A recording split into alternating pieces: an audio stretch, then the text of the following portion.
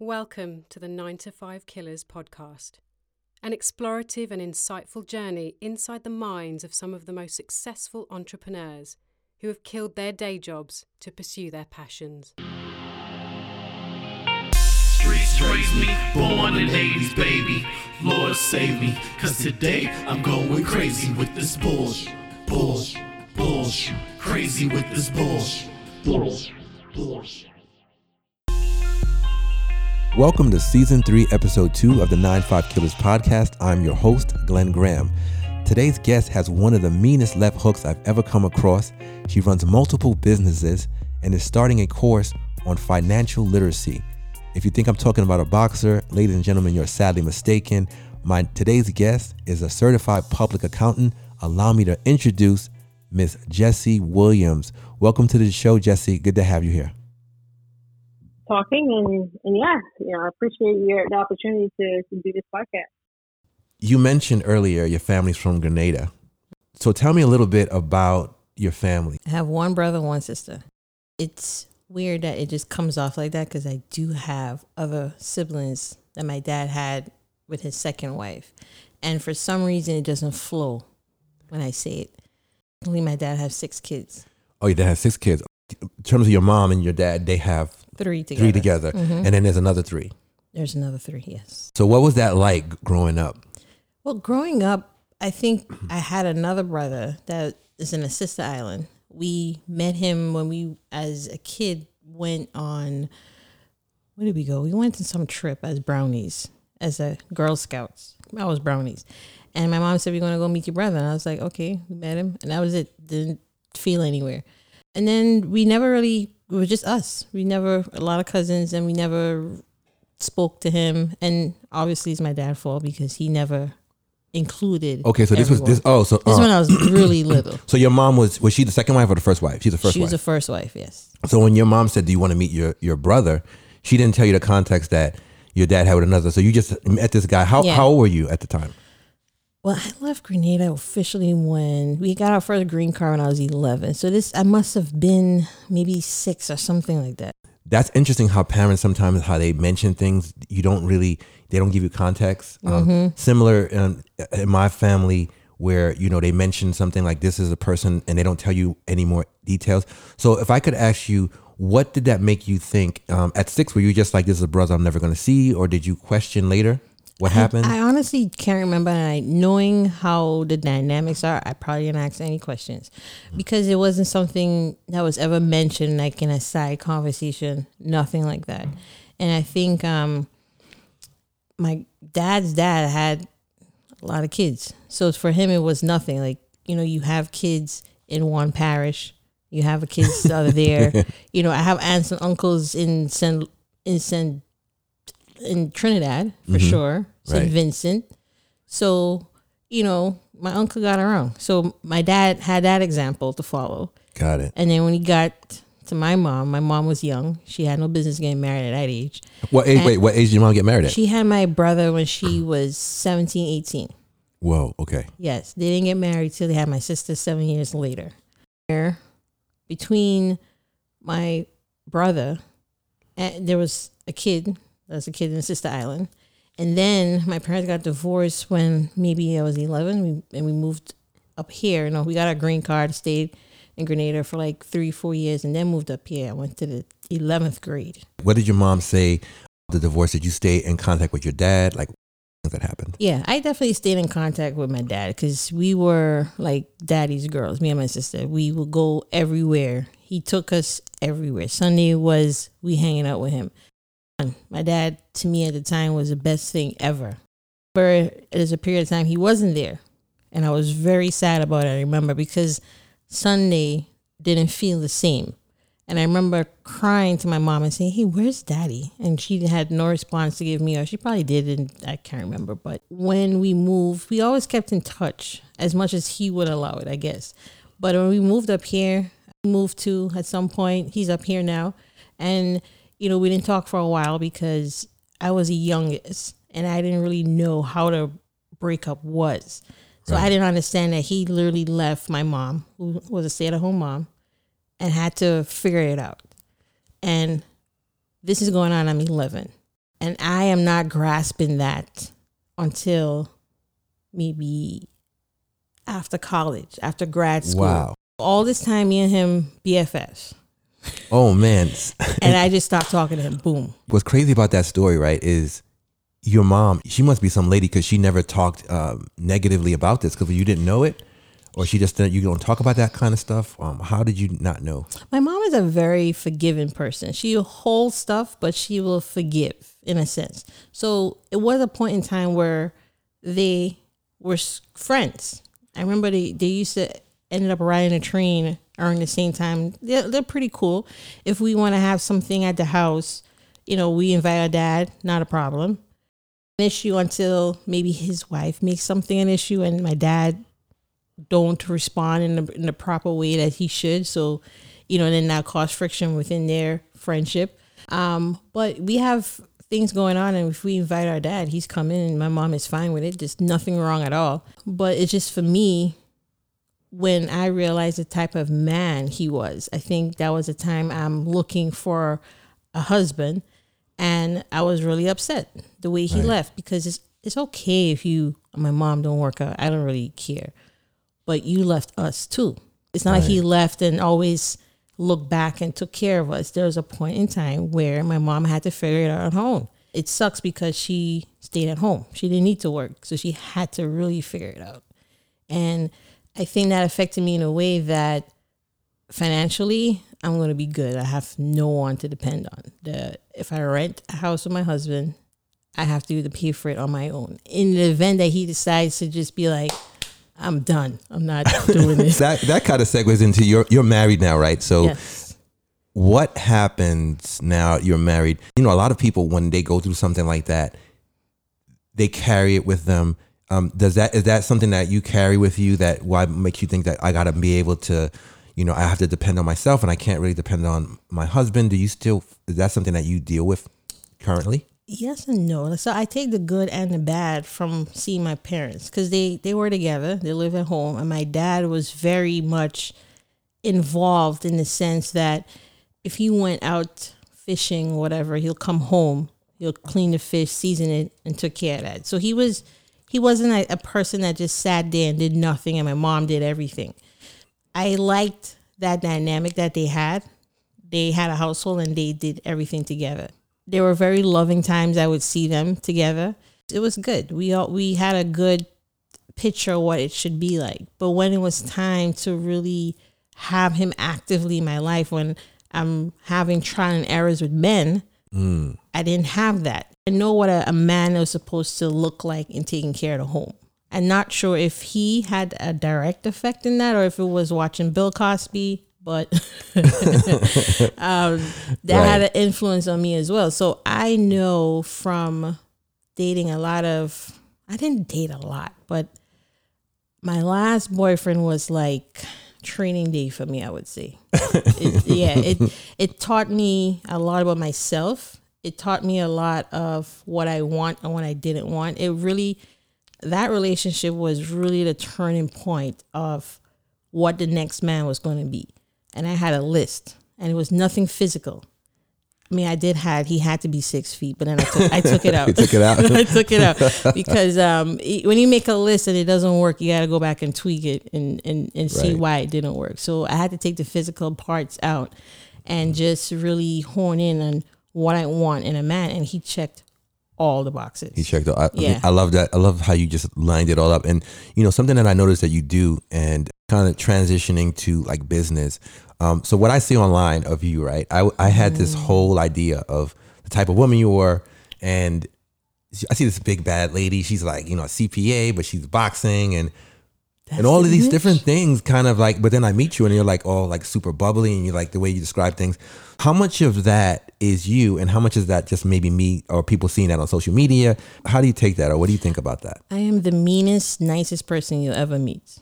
That's it in a nutshell. So probably what you see on, I don't know, what do you see on Instagram is, I didn't know, first of all, I look so a certain way on Instagram because. Yeah, you do. Yeah, but I do like boxing. I do like knowing in my head that I'm a badass and I could protect myself. My goal with boxing is to just knock somebody out, just knock out. And it's empowering because, when you get into certain situations and people are arguing with you, you just looking for it in. Like if they try something right now, I'm just going to hit them right there. I'm not with the talking. So that's me. Right. That's how I think in here. But I'm also I'm a very happy person. Yes. I'm happy. I don't complain. I do have a lot of pet peeves, but then I'll express how I feel and I'm done. So right. I'm just good energy and just happy. And I like people, surprisingly, but I don't on the other hand. You know what I mean? Yeah. The minute you show that I hate to say this, the minute you show that you're stupid, I can't go. That's wait. Now you have to go. Wait, so when you say stupid, you mean because I want to make it because there's some people that have stupid moments. You mean when you say stupid, you mean stupid moments or stupid in general? Stupid in general. Ignorant. Okay, willfully. I like that one. That's a group of people that I can't. Can you give me an example? Give me a willfully ignorant person. Just a story. You don't have to give any name. I want to classify before I give any insight. You're having a conversation with someone and they have a certain viewpoint and you have a different viewpoint and they cannot, you're expressing to them why this is the way it is. You're laying out the facts. You have experience. You Google your facts. You gave it to them and they still don't see the point. No, I don't want you to agree with me. I want you to I could see why you say that. They just can't. You see a lot of that earlier last year when, we had this whole race debate about Trump. And me and my husband, we debate this all the time. Well, how could you not be friends with someone who supports Trump? I'm not saying that, but it's just that there's certain things that we can't be friends and disagree about. And that's, if I'm sitting across from you, you have a problem with my skin, how could I be friends with that? And not maybe just not me as Jesse, because they do have some folks that, she's a different type of black person. She has degrees, and they do that, and or even light skinned people, they think that that blackness that others fear, they don't have it. So you'll get some of your friends from other races like, oh yeah, but you're different. You clarify that because this is something that comes up all the time for me.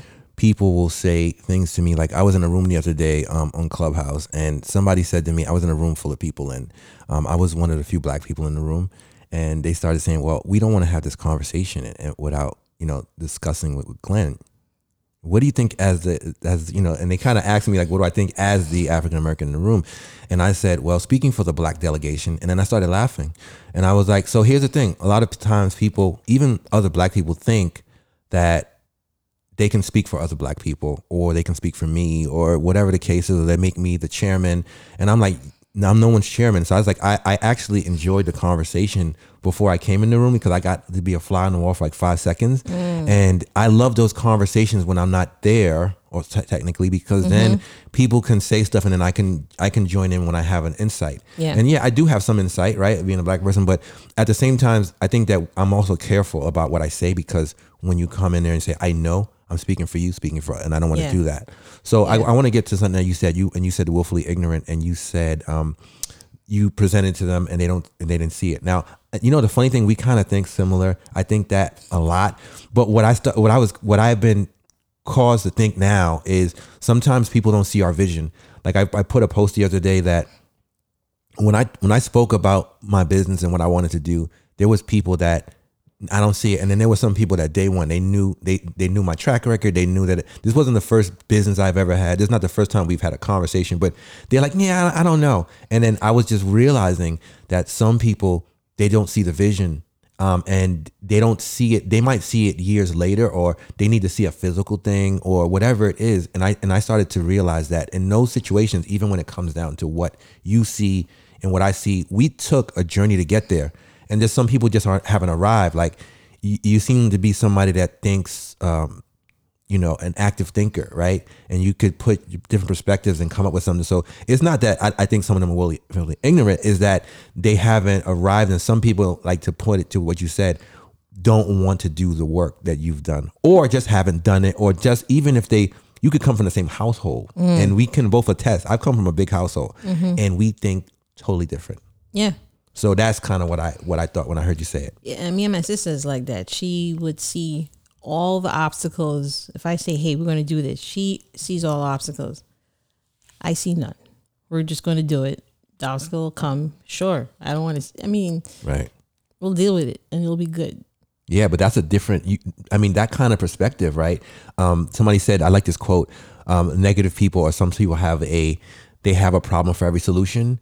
Sometimes you want that person throwing stuff out there because they kind of get you amped up, because it's like, I love when somebody tells me it's not going to work. Like someone will tell you, hey, that's stupid, it's not going to work. And then that makes you drive harder. Yeah. Have you ever had a situation like somebody to you, would you care about sharing that story about they said it wouldn't work and then you did it and then you felt accomplished? Well, I haven't done it. That's the thing. But okay, let me see how should I put this. So I'm a big, you probably see on my Instagram that I cook a lot. Yes, but I do. it's clearly not from scratch because I don't have time to figure out what to cook, where to get the ingredients, go get the ingredients and all that stuff. So I use this meal kit similar to Blue Apron. Everyone knows Blue Apron is one of the first that came out. I use Sunbasket. Sunbasket has more variety for me, and and they're pretty much all the same, but I could cook stuff in 20 minutes or less. Now, I said to myself, I have not eaten any Caribbean dishes or prepared one in the past year. And so when I go to Brooklyn to see my sister, I'm ordering stuff and I'm like, it's Christmas. So Right. I'm like, why is that? And being an entrepreneur, you always try to meet a need. So I said, why not have my own? And I already know from a business standpoint, I have to look who my target, my market, geographic, all that stuff. Who am I going to target this to? Well, why not target people like me who are in Jersey City? It's not a Caribbean neighborhood. I have to have a car to get it. And who doesn't like Caribbean food? Nobody doesn't like Caribbean food. If you like Indian food, you like Caribbean food, and everybody loves Indian food. So I said, I'm going to do it. Ran it by my best friend. Now, I'm very careful who I share things with. She's like a sister to me. And if her opinion is different from mine, it definitely will give me some food for thought. And it's just what it did. She was like, no. She didn't say no. She gave me encouraging no's, I would say, right? But it came back like... Wait. What's an encouraging no? She's very constructive, I would say. She's very enlightening. She's brilliant, like smart. Right. Okay, if she ever hears this, she's gonna hear it. Yeah, she is. She's the smartest person I know. Very practical. Right. And I think she may have said. Now I don't want to misquote her because I received it wrong. I already know I did. Okay. Yes. So I think she said you have to do a test run or something like that, which I kind of knew, but it's like I knew I was asking her opinion, but I didn't want to be, someone asks your opinion, they have an objection for everything. I didn't want to be like that. I just wanted to listen what she had to say, right, and made sure I checked all the boxes.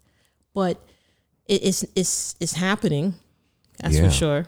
It's happening, and it's gonna be good. And if it doesn't. No, we're not going to speak about that if it doesn't. It's going to happen. You have to be realistic as an entrepreneur who have a whole bunch of ideas.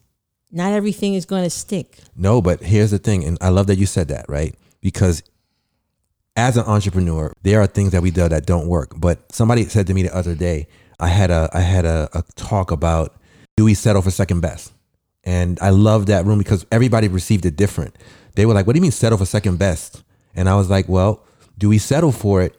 And when I say settle, that means that, I know what it feels like to start out saying, I just want to place. If it's a race and there's a first, second, and third, I say, I just want to place. I'm already putting myself in a losing mentality, right? Mm-hmm. And so when people was up in arms, like, what do you mean? What's wrong with second and what's wrong with third? And I said, I never said that. I said, but here's a person, and this woman that was in the room, she totally understood me. She said something that I couldn't say it any better. She said, she was in law enforcement, and in law enforcement, anybody that doesn't know, they have this thing where if they're going to shoot somebody, they shoot center mass. You're taught to shoot center mass. But in order to hit center mass, you have to aim slightly above center mass to hit center mass. Because what happens is the wind on the bullet, it goes up, it goes down, it goes up, and then it ends up coming down again. Mm-hmm. So if you aim for center mass, you don't hit center mass. You have to aim slightly above. So what I'm saying is any idea you have to aim it like it's a thing. No doubts, none of that shit. Because everybody else will doubt it already. And you have to, you the creator of it, you plant that seed of doubt by you doubting it in the beginning. Yeah, and Right. you know, and I think too, I'm having my system in my head. I need all the obstacles. We need to figure out what they could be and address it now, because the food industry is very fickle. You know, something could be really hot now, and then the next day it's not. And then food, I don't know, it's crazy. But so I know for this, I have to really identify my target, and marketing has to be on point. And it's not something that I could rush, but it needs to happen. But I want you to think about this for a minute. Everybody has their own agenda and how they see things. I want you to flip your mind for a second. Think about this. When you talk about food, there are some food places that I know this place that they serve food and they serve from 1 to 3, and they get slammed from 1 to 3. They could go to 7. They go to 1 to 3, and they always sell out their food. That's exactly. They create a demand. Yeah. It has nothing to do with what they're selling. Yeah. A bunch of people sell the food they do, but it's that they create the scarcity demand, like how iPhone is. Like, you laughed at iPhone when they charged for $700 for a phone, and then they went to $1,000, and I was like, I'm never gonna spend $1,000 for a phone. And I'm the same guy who just the other day, a few days ago, spent like $1,200 for a phone. So my point is this: it's about your perspective. They don't buy it because the market's fickle. We put the fickleness out there.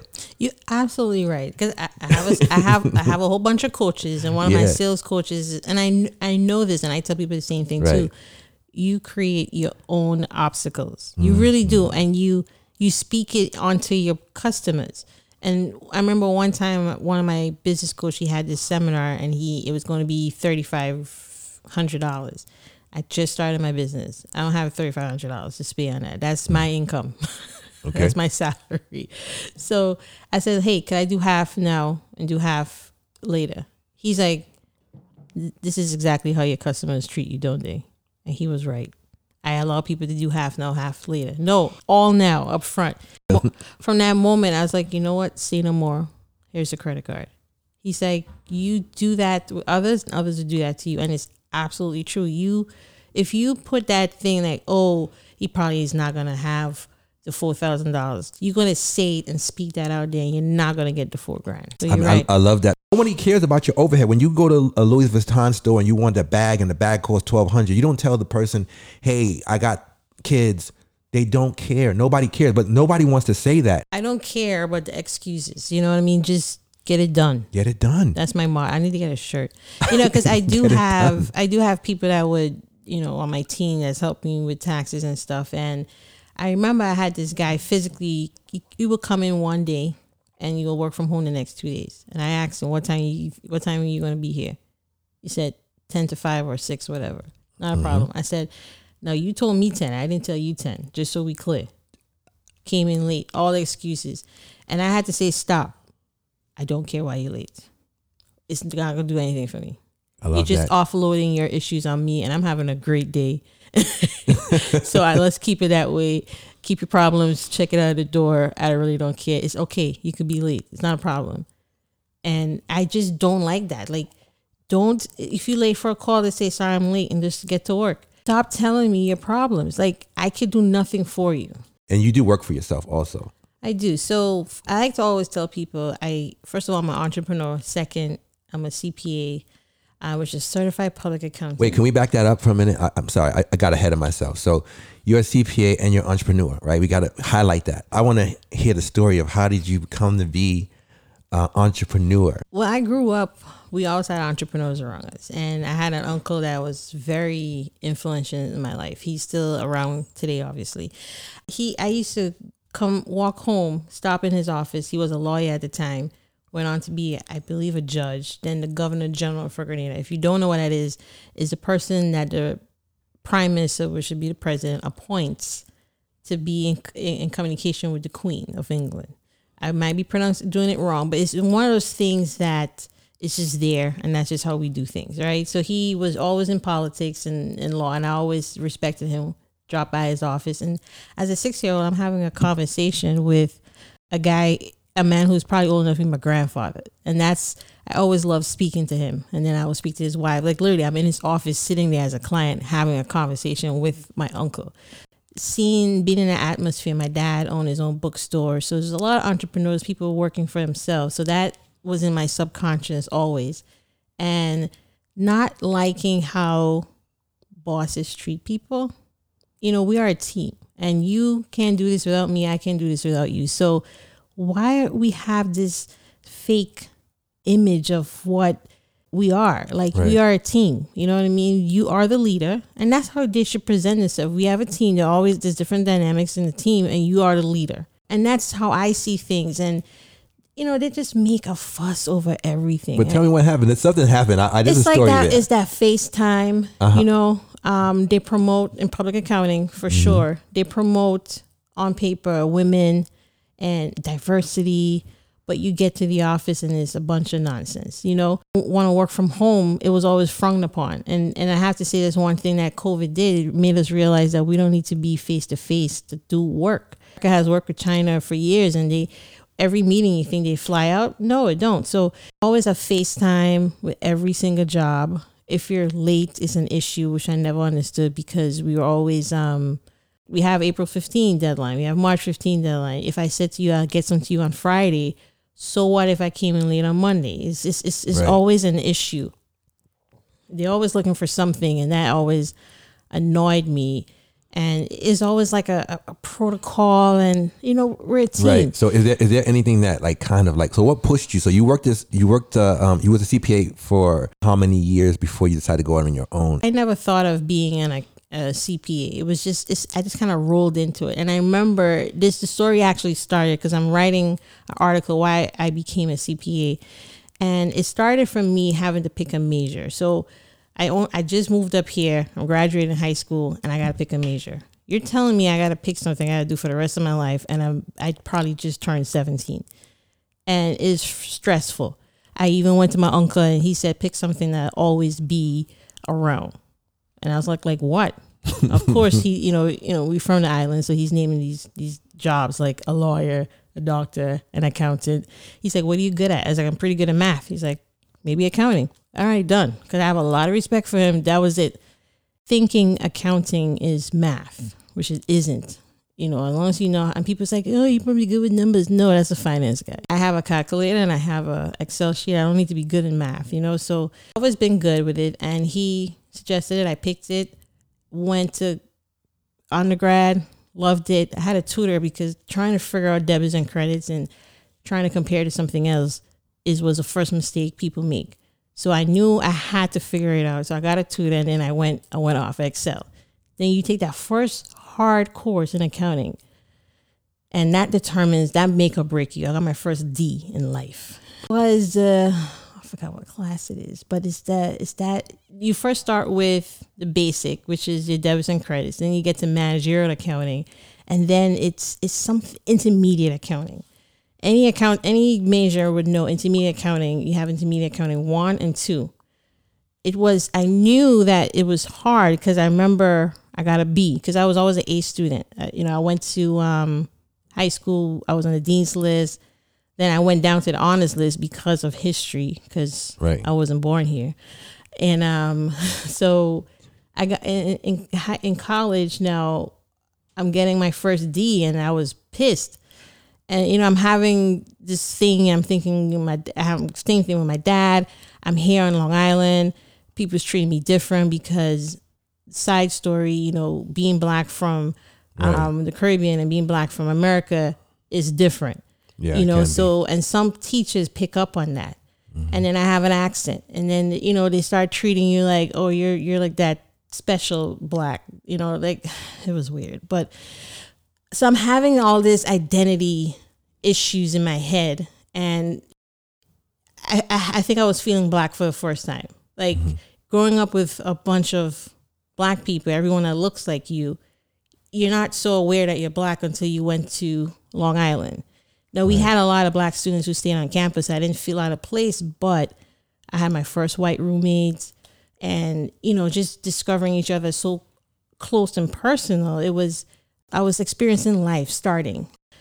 That's for me. And then I realized, like, I'm in school paying $30,000 a year, and I'll be lucky if I make $30,000 a year with this undergraduate degree. And that kind of let me feel very down. Like, why am I doing this?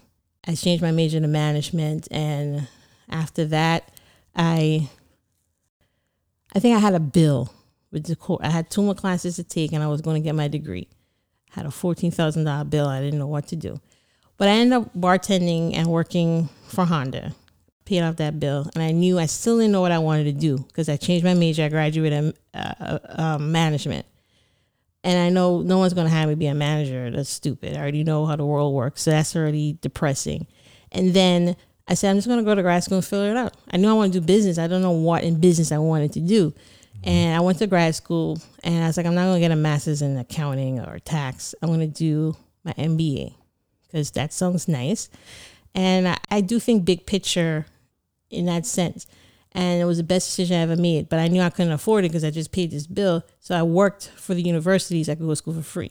Right. So I worked in the registrar's office, and that was that. And as soon as I finished grad school, someone mentioned to me, hey, are you going to take the CPA exam? You know, I have my MBA in accounting now. And because I worked there, I had a minor in taxation. So I was just taking classes because it was free. And I realized I love accounting and I love tax. And I realized that I could have my own book of clients on the side. And I started doing that. And I realized the money I could make from it. And it blew my mind. I started my business right then and then. You didn't have the experience of working for a company and then working for yourself. You kind of started for yourself. Well, I started it when I started doing PwC, like maybe so I started at PwC maybe in what is July. That? What's PwC? So PwC is one of the big 4 accounting firms. So so we have 4 big accounting firms, and it is every accountant's dream. Maybe not today because kids are different. It's everyone's dream to have that on your resume. Doors open up. Okay. Heavens open up when they see that on your resume. So you worked this dream place, right? What made you leave it? People are crazy. No, you got to give me more than that. Listen, somebody's listening and they're thinking, why did she turn it down? You know what made me, I went. I spent a year there. So for 6 months, okay, my class, I was probably the only Black person in my class. So you come in with classes. And again, now this is diversity, and you know how they market to you in the recruitment time. It's like a dream. You go in there and everybody's going to help you. Everybody's nice. They bring the cutest girl and the cutest guy to come on campus and recruit you. It's kind of like when the football players get recruited and the coach comes to the house.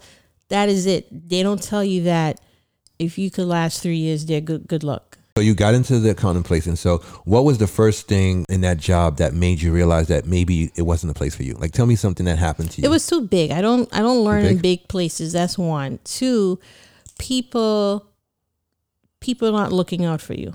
They don't. And I don't blame it, because naturally we gravitate to people that we have similarities with, whether it's just a skin color or whether it's that you just like the exact same coffee. They want something to connect, and once you connect, you're in.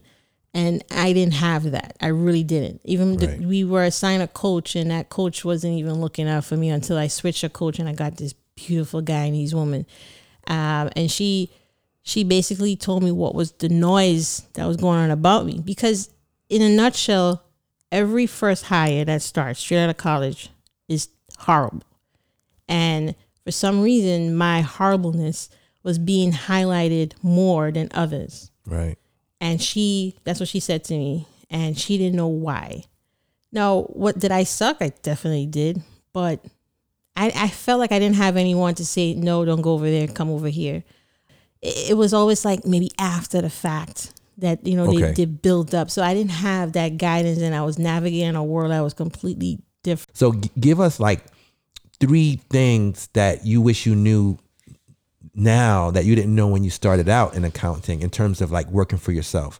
Any pitfalls, anything that you had, any personal situations with clients? Yeah. That you want to talk about? Yeah. I'm trying to keep it at 3, but the number one thing, I would say is that you are a salesperson. Wrap your mind around it. You are a salesperson, and you have to be, if you're not a talkative person, you have to be a salesperson.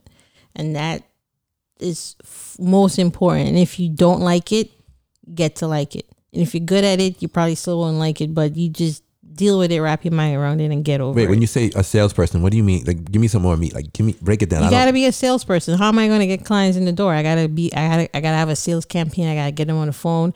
I have to be able to coach you through how to pay for my beautiful prices. Got it. You know, and there's tactics you need to have, and you have to be able to listen, because we're so busy trying to sound as a CPA, we miss the mark, and a lot of CPAs are boring. That's a traditional stigma we have, that, you know, it's a all male profession. So anyone that's coming in there, they automatically think they're uptight, they love numbers, they're introvert, and I think it's a complete opposite. So then we're taught to put our heads down and do the work, but no, you have to be. You know, clients are not going to fall in your lap, and I'm not waiting for referrals. If they come, that's great, but not something I wish I knew. But one thing that I think a lot of entrepreneurs need to figure out is there's three things. What's the thing that's bringing the money in the door, the talent, the service, or whatever. That's probably what you know and know well. That's great. You have to know how to run a business, and essentially the part of running a business is the accounting and tax part. Everyone would tell you, hey, do an S corp because you save taxes, but how do you know that for sure? It's right for you. You know what I mean? You know, there's just a lot of responsibilities that come with an S corp, and a lot of people don't tell you that. Well, most of the times they're not paying for the advice too. They just want to have an S corp because it's a thing. So that's one thing I think people need to know. And I realized that I'm doing this for free because I like to teach. I've realized that I like to experience, read, learn, and teach it back. And I'm starting, and I think I shared this with you before, I'm starting a business called Coach Through, where anything that I've experienced, I could coach anyone through it. And forming a business, being an entrepreneur, transferring from an employee to 100% being an employee, because I had a transition. Love that. It's happening, you know, financial coaching, just a simple budget. You know, like, you have financial advisors out there, but I do feel that where they want us to get to with a budget and where you are, there's a gap there. And if you could just take, and I'll give this for free, if you could just take 3 months of your checking account and dump it in Excel, and you categorize that, you will be surprised at the amount of money you spend in Uber, you know, the barbershop, your hair, your nails. Like, you know, I need you to put that down on a budget. If nails are important to you and you spend $100 a month on your nails, that needs to be in a budget, you know, not on a credit card. It needs to be on a budget. So I think people they will throw that into self-care. But what is making up self-care? Because maybe you could tweak some stuff. I used to have extensions I no longer do, because when I put that on paper, that's ridiculous. Why are your hair costing so much? Wait, so something that man, I love this. I love the way this conversation is going. I love this. So something that you're saying that that kind of resonates with me is that many times we are spending money in areas, and if we knew, because right now everybody has a credit card or that has a debit card, so you don't see it, so it doesn't feel as heavy as when you had to take the cash out and do it back in the day. So you don't really see it. So so one of the things that I want to ask you is, how do you take a person who newly made millionaire, I'm gonna throw this to you, newly made millionaire or very successful business person, what do you tell them with this new money and this new thing? How do they handle that? I first try to talk to people and see where their mindset is at, because again, I have to determine if I'm willing to help change that person's mindset, because that's a lot of energy to try to change a person's mindset.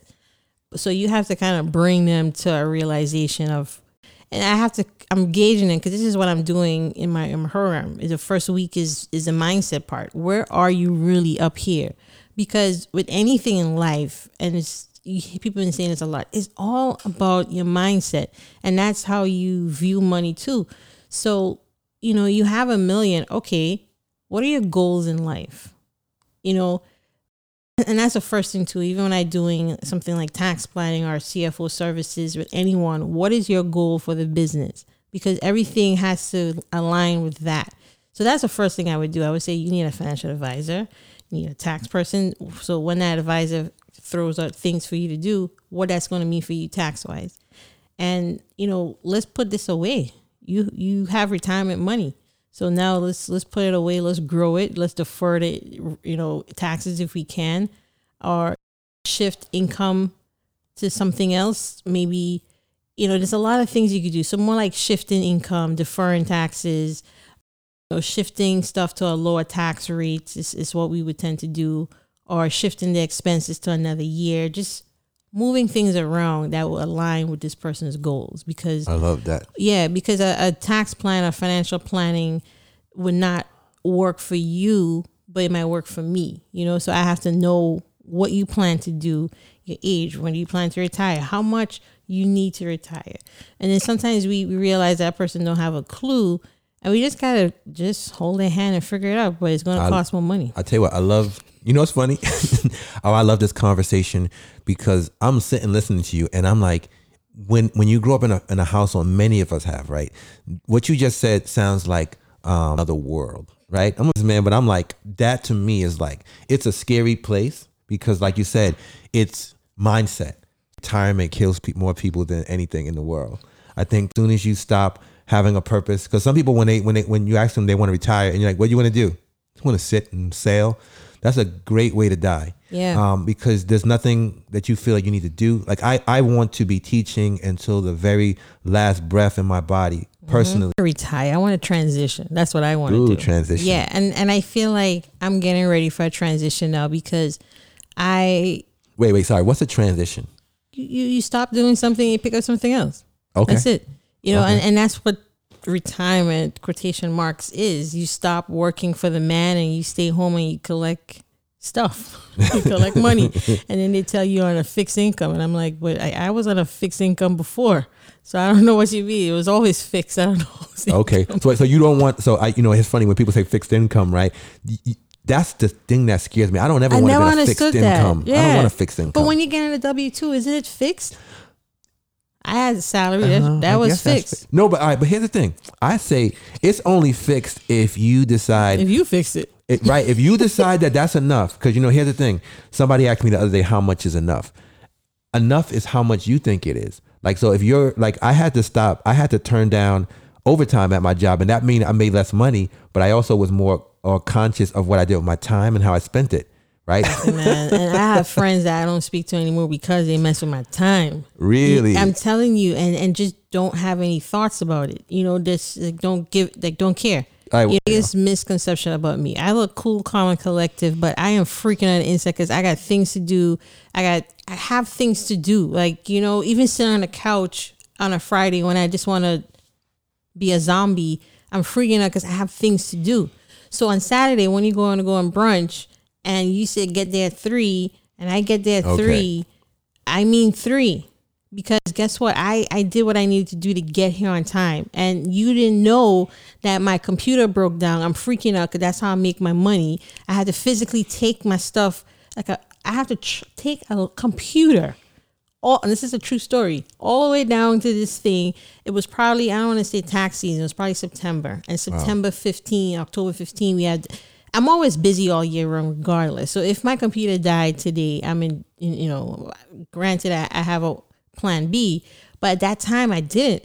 And I had taken an Uber just to get there on time, and I factored in the traffic, you know what I mean? I wanted to put on my makeup, that took time. Mm-hmm. And I did all of that just so I could because I am considerate of people's time. Right. And this particular person wasn't. It's a common thing. But for me, like I always say, life happens. You could be late. It's not a problem. Sometimes I just have a drink, but you could be late. I realize that I have to kind of fix the way I respond sometimes. But if I plan to hang out with you from 3 to 5, you could be late. If you come 4:30, then we got an hour. It's nothing to be upset about. But the thing is how you treat me when you know how I feel about being late. And it's just like, I'm late, sorry, that's it. Like, right. I get it. And that riles me up. So let me ask you something. What do you reason, not for that person in particular, but why do you think that there are some people that are not? Because they don't value their own time. Because think about it. If you probably rate that you think you're worth to your time, people will never be late. or That's they will right. have a better concept of time. Jesse, for the final question, I want to ask you about time. What do you think makes a successful person? How do you tie that around time and waking up early? I know you mentioned it before, but I want to hear your thoughts on it.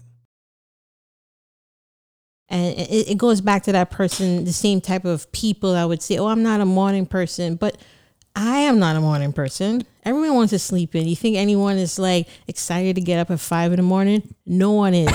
But you're excited if you do it because you have things to do. And you know that if you told me we had to do this at 8 a.m, I would be here because I would be excited. You want to hear something funny about what you just said?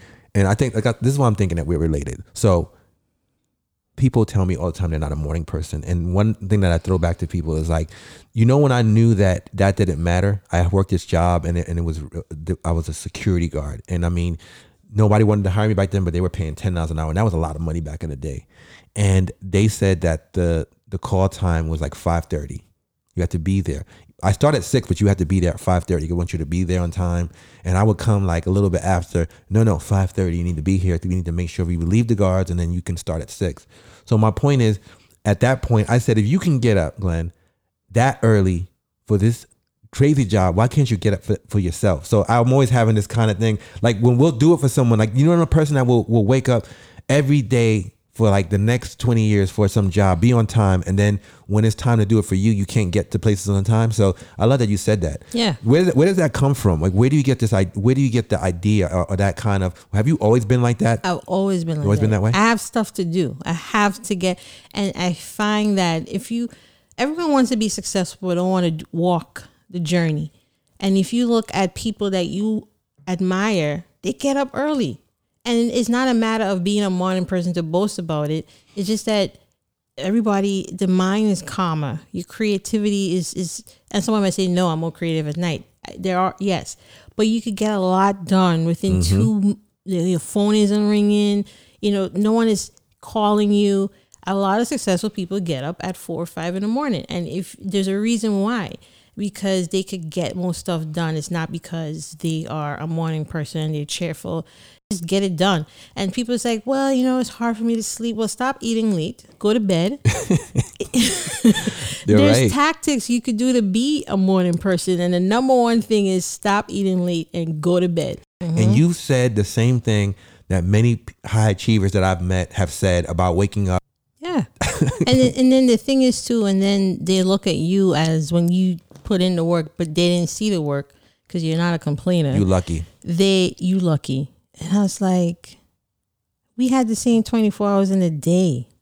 And I look at people that I went to college with, and, we all had the same disadvantage and advantage. I really think we do. And we all had the same major, and we all struggle in that silly school that we had. We probably shouldn't have gone to because it's a private school. But our parents didn't know better. And we went and we racked up debt. And I even forged my mom's signature to get a parent loan because I needed to go to school. I'm telling you. I mean, she kicked it right back to me. I'm paying it now. You paid it? Okay. Yeah, I'm happy to say I only have $7,000 left to pay back on that loan. I like that you paid it though. That's good. She didn't give you a choice probably though. Well, she didn't speak up for a few years. I think I only took it over last year, but I was aggressive. And then when they have no interest on your student loans now. So I was being a little aggressive with it because I have mine to pay as well. So, people just don't want to do the work, and it's all mental. Like, it's nothing special about me. I don't think I'm successful in that sense, but there's little wins that I've had that I would say that is getting me to where I want to be. And everyone's idea of what success is to them. And for me, if I could pay for my mom's rent when she was retired, so she could take a little Social Security money and do what she wants with it, that is success for me. And I knew that from the time I wrote my college essay to get into Long Island University. I worked for it, and I have a copy of that. I still have a copy of that essay. And they asked a question, why do you want to go to college? And I want to be financially independent because of seeing how my dad left, right? So I never wanted to struggle in that sense. And I wanted to be able to take care of my mom because she took care of us. Yeah. She had to. She had to, yes. Yeah, I like Thank you so much for coming out and giving us your wisdom. It's been really a great conversation. Thank you for that. Thank you. Thank you for having me. I really enjoyed us talking, and I appreciate the opportunity to do this podcast. Once again, for tuning into the 9-5 Killers podcast. You can now visit us on our website at 95killers.com. We truly appreciate your continued support. Take care of yourself and your families, and keep killing those comfort zones. Until next time, peace.